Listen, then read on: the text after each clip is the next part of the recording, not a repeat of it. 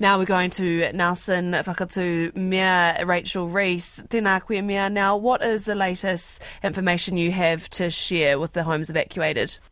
Kia ora Mane. I just want to say what a great job Kirsty's doing. She's describing exactly what is going on. It is very wet, very slippy.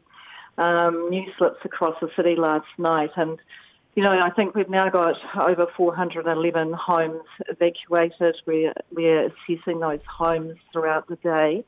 What we're conscious of is we've got more weather coming in tonight, so our team will be looking at that and thinking about the decisions that have to be made as the day goes on. Are the homes being able to be assessed at the moment?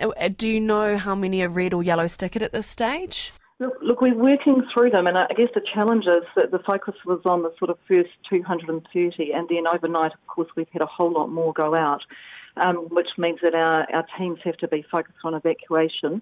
They're working steadily through them. Yesterday, sort of proportionally, we had about 20% were yellow or red, and a much smaller number in red. There will be homes that will not be able to be occupied. I was down at the Trafalgar Centre today, met a family who came in and they'd unfortunately had a slip go right through their property last night. They were being incredibly stoic, but it's still incredibly tough.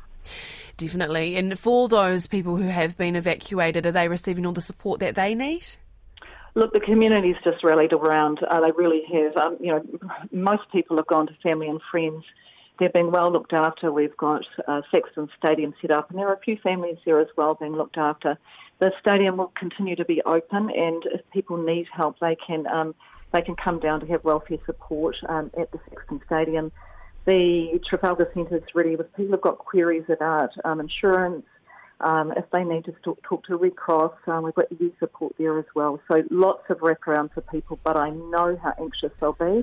And I know they want to get back into their own homes, but I'm just going to have to ask them to be really patient, particularly with this weather coming. And like you said, there are more heavy rain setting in tonight. A big last couple of days for everyone on the ground. What's your major concerns and advice to residents as they await that influx?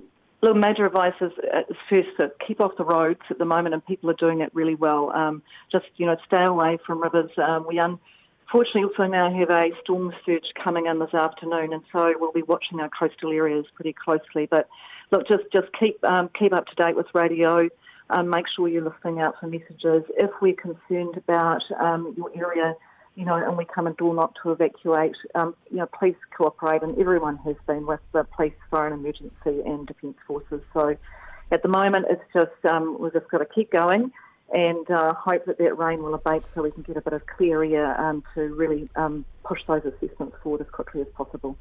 Kia ora for that update. That is Nelson's Mayor Rachel Rees.